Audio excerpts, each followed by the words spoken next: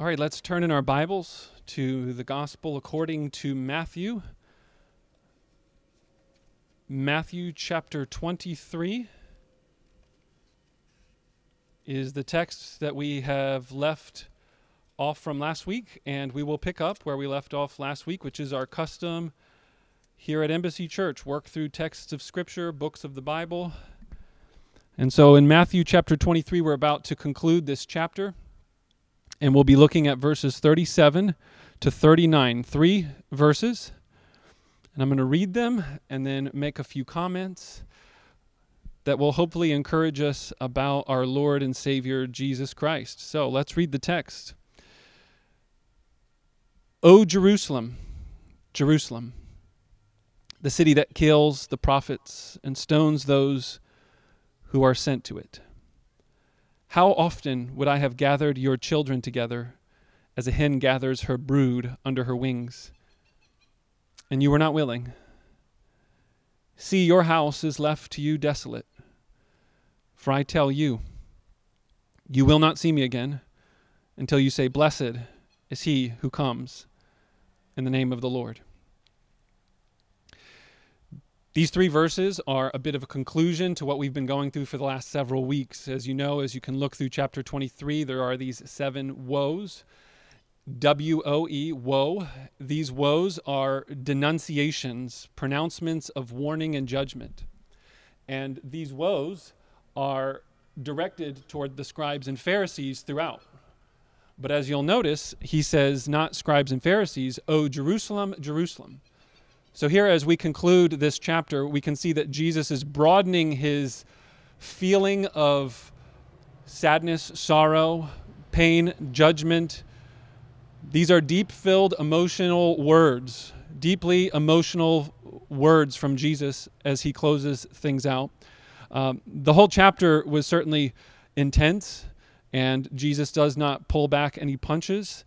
But as I've tried to allude as we've gone through this chapter, these last 3 words need to make sure that we understand the whole chapter in light of these comments from Jesus here. One thing we need to realize is that Jesus is filled with anger and wrath, for sure.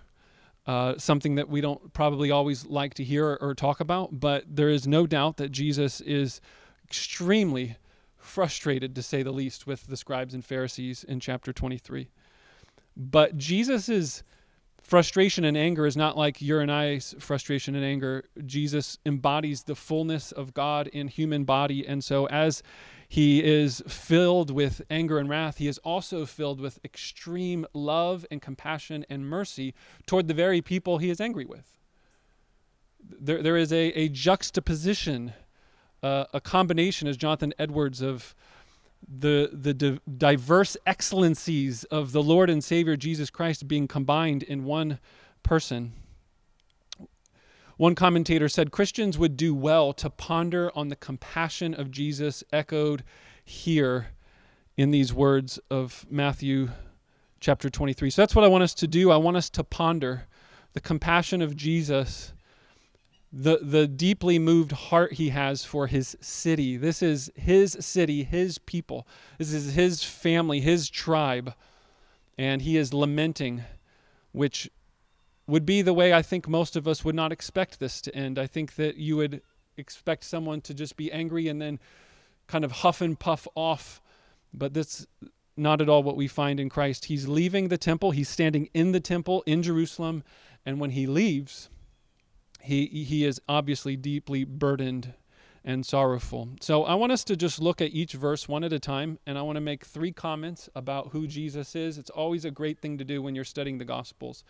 If you're struggling to figure out what something is saying and what it's about, just ask, who's Jesus? And how is this text telling us about who Jesus is? So answer number 1 in verse 37 is Jesus is like a mother hen.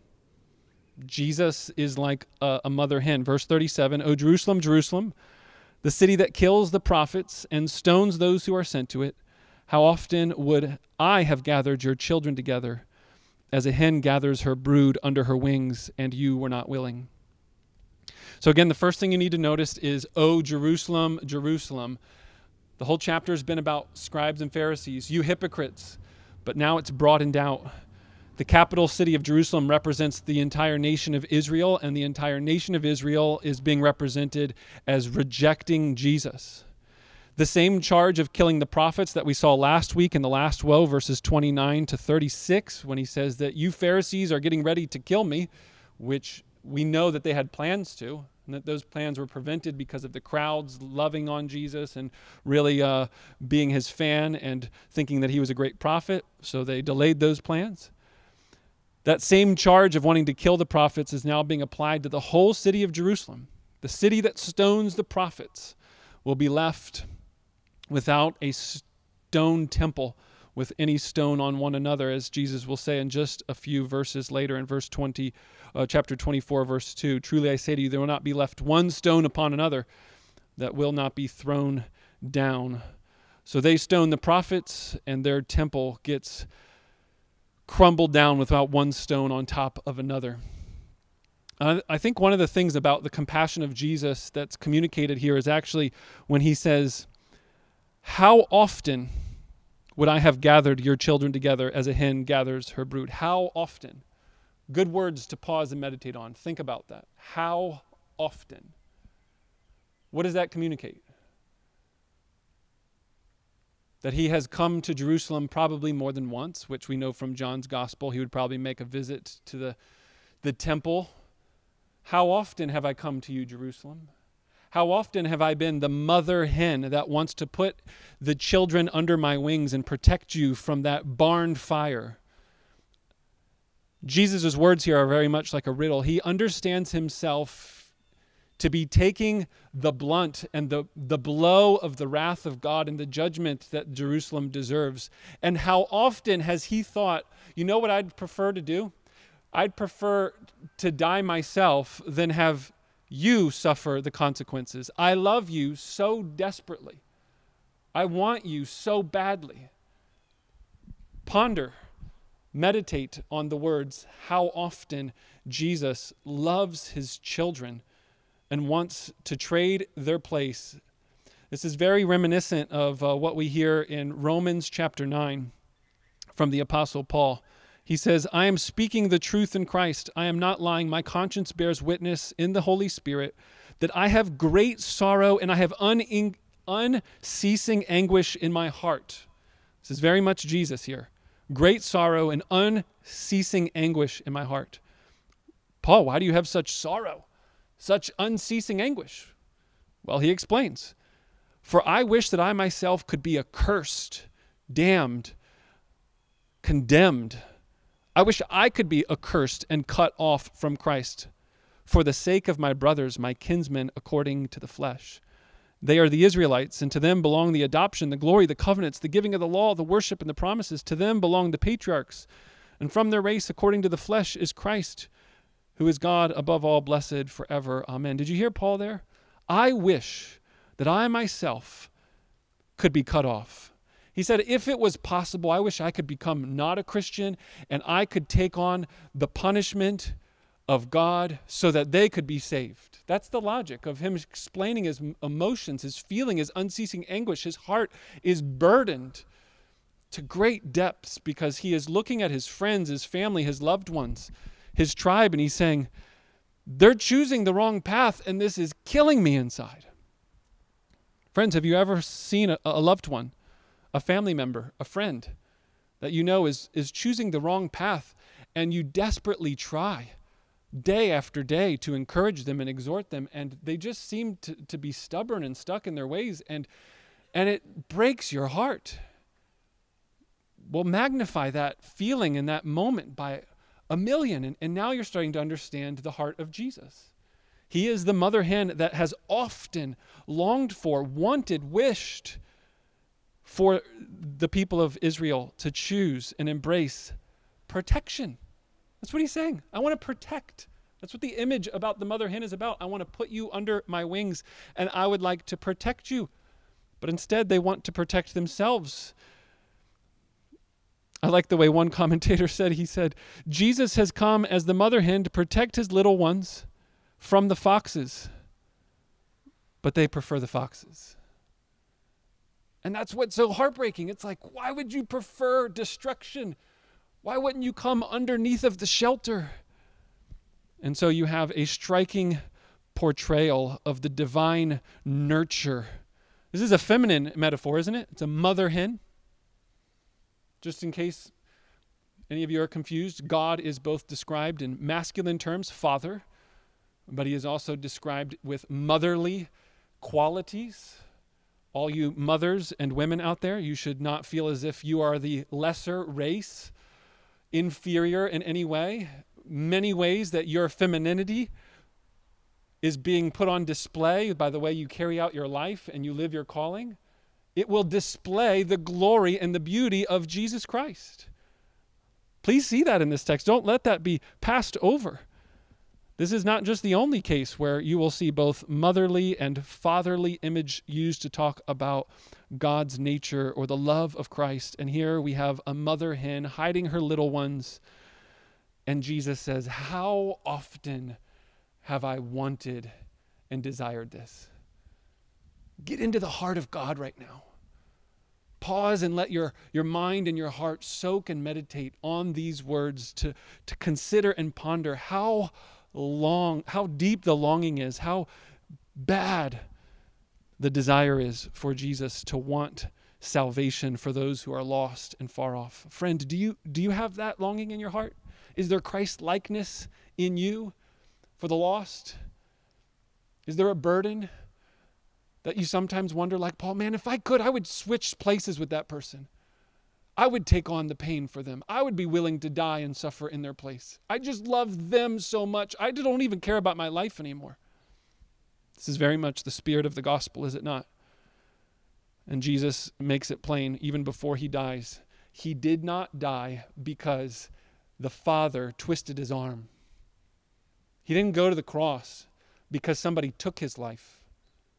No one takes my life from me. I lay it down on my own accord, he says in another place in John's gospel.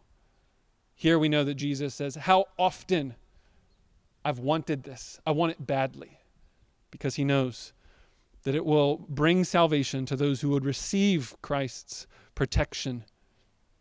Verse 38, our second point about Jesus. Jesus is the mother hen. Jesus is the presence of God. Jesus is the temple, if you wanted to use another metaphor or image. If he's the mother hen in verse 37, he is the temple of verse 38. Let's read verse 38. See, your house is left to you desolate. Your house. Jesus is standing where? Somebody? He's where? He's standing in the temple. He's standing in the temple saying these words about a house. And especially being in that context, it seems best to understand the house reference to be about the very temple that Jesus is standing in. Now, it could be a reference to the house of the people of Israel as Jerusalem, the city, or the entire nation. But either way, all of them work together to talk about how the temple is in Jerusalem, and Jerusalem means anything because the temple's in it. But notice the way he says God's house, God's holy temple is whose house now? For I tell you, verse 38, see, your house is left to you desolate. And it's made me wonder, do you think he's almost like jabbing there somewhat? It's your house now. It's not God's house. Why is it your house? Because you have driven God's presence out of it. In fact, look at verse 1 of chapter 24. Jesus left the temple and was going away. When Jesus leaves the temple, the presence of God is leaving the temple. And it seems as if the entire section here in 23 and in 24, as we'll see, is about the presence of God leaving the temple. And if you follow this theme throughout the Old Testament, you will know that when God's presence leaves the temple, God's protection leaves his people. And therefore, God's presence is promised in the temple to protect and to preserve the temple and his people. So when his presence leaves, there's nothing that's going to protect them from any outside forces, which is what Jeremiah and Ezekiel are talking about. This is very much deeply rooted in the Old Testament imagery of God's holy Shekinah glory coming down, filling the temple. And when you read Ezekiel, he says that then that glory passed away and it floated off into the sky and the temple was left desolate. The word desolate there is to be uninhabited. So he says, your house is uninhabited. It's the word that comes from the wilderness. A dusty desert instead of a beautiful, lush garden is what they have. And so judgment will fall on the temple because the temple is abandoned. It's abandoned. It has no longer the presence and the glory of God in it. And so these people, because of their persistent sin, they have lost the presence of God. They have lost his holy presence, and therefore they are defenseless. And that is what Jesus is predicting. When we turn the next chapter, you need to realize how important these last words are to set up what we're about to see in chapter 24. It prepares the way for a prediction of the explicit destruction of the temple. In the next chapter, just so you all can kind of get your bearings, we're going to be tackling what is one of the more, controversial kind of Bible passages for the next several weeks in chapter 24. People have all kinds of ideas and opinions about what Jesus is saying there. And when you read it, you might think Jesus is talking about the end of the world, the end of the age, and the destruction that's going to come on. But you really need to read the chapter 24 in light of these last few verses of 23 and then the first few verses of 24. Jesus is not predicting the end of the world. He is predicting the end of the age. And the end of the age is the end of this time period when the old covenant is going on, and when the new covenant is going to be established, then that finishes the end of the age and begins the new age, the age of the gospel.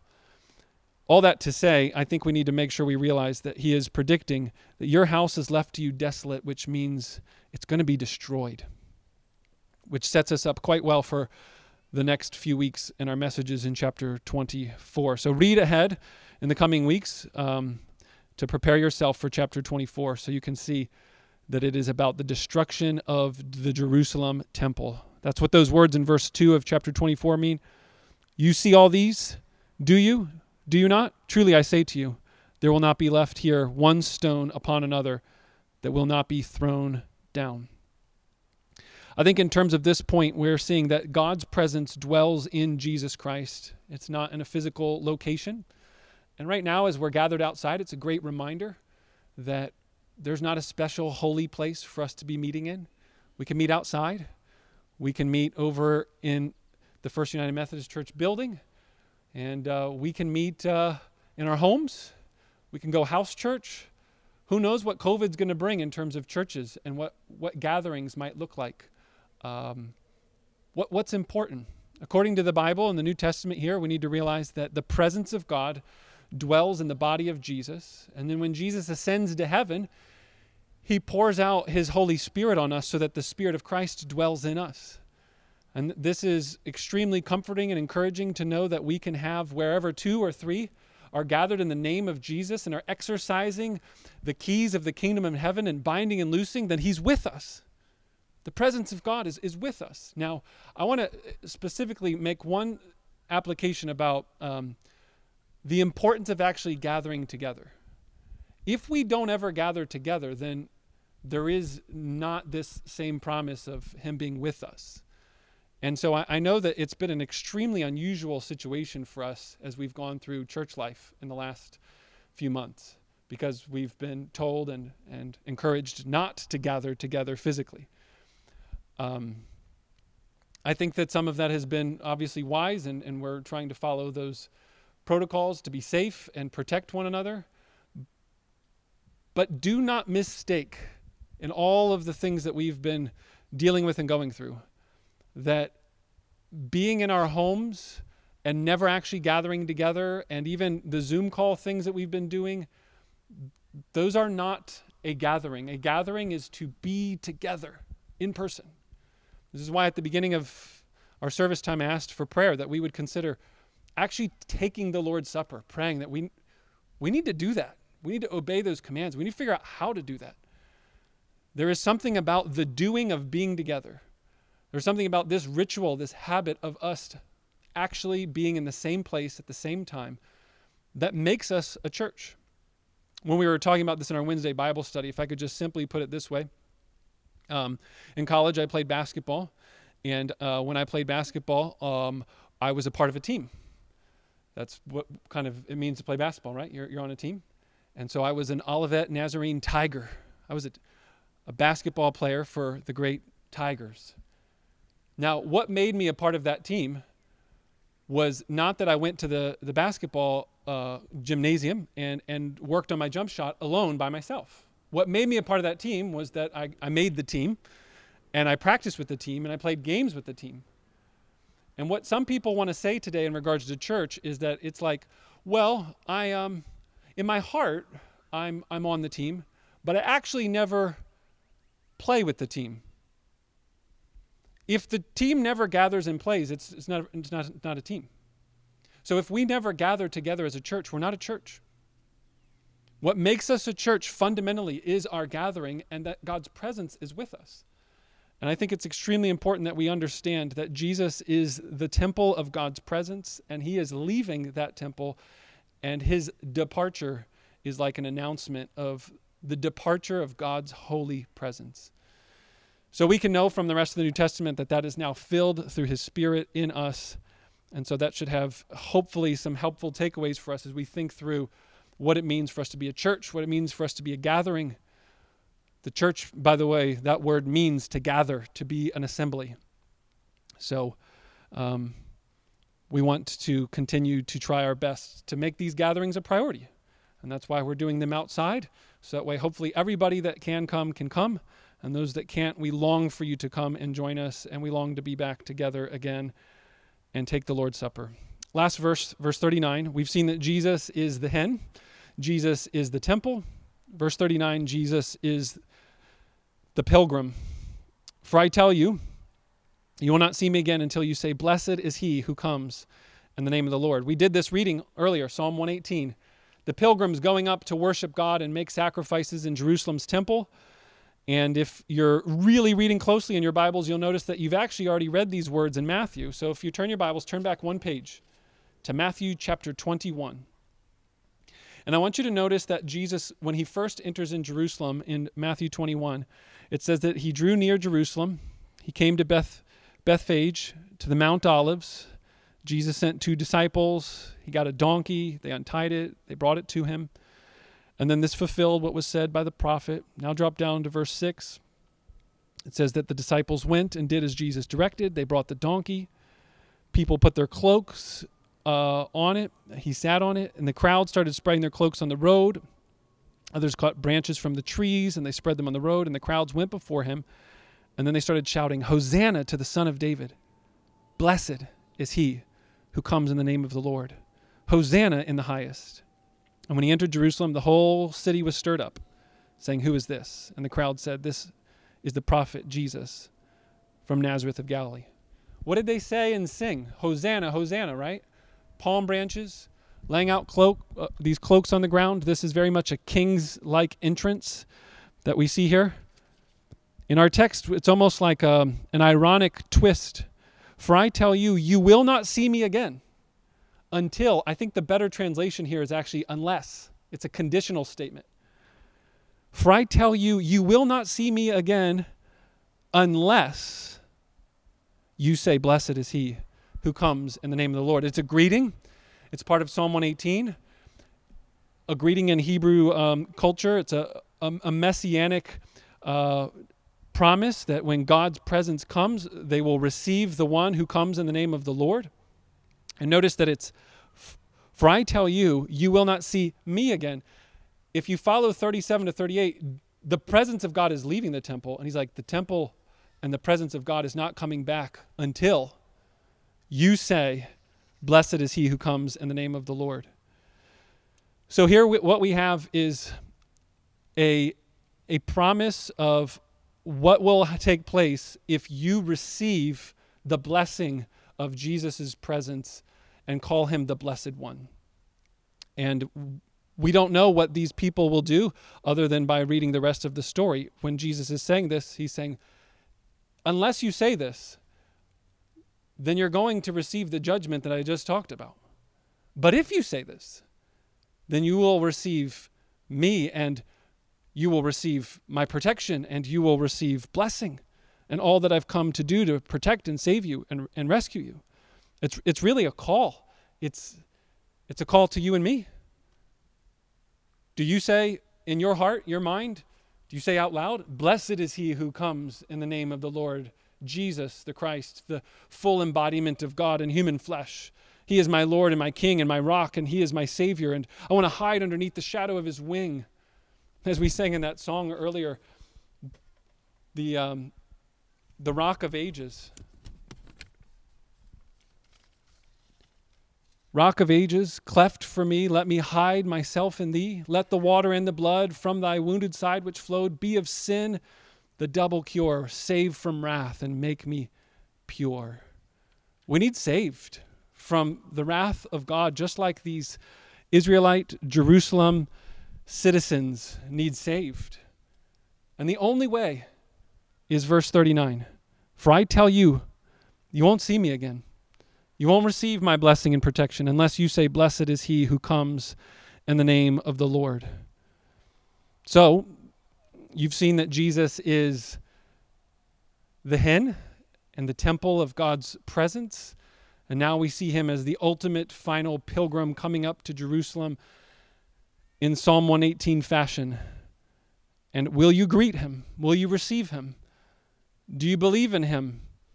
Do you believe that it's Christ and Christ alone that we must come to? And do you believe him in such a way that you are not like the crowds going along with the flow and the motions, but truly from the depths of your heart, blessed is he who comes in the name of the Lord? Let's put it this way.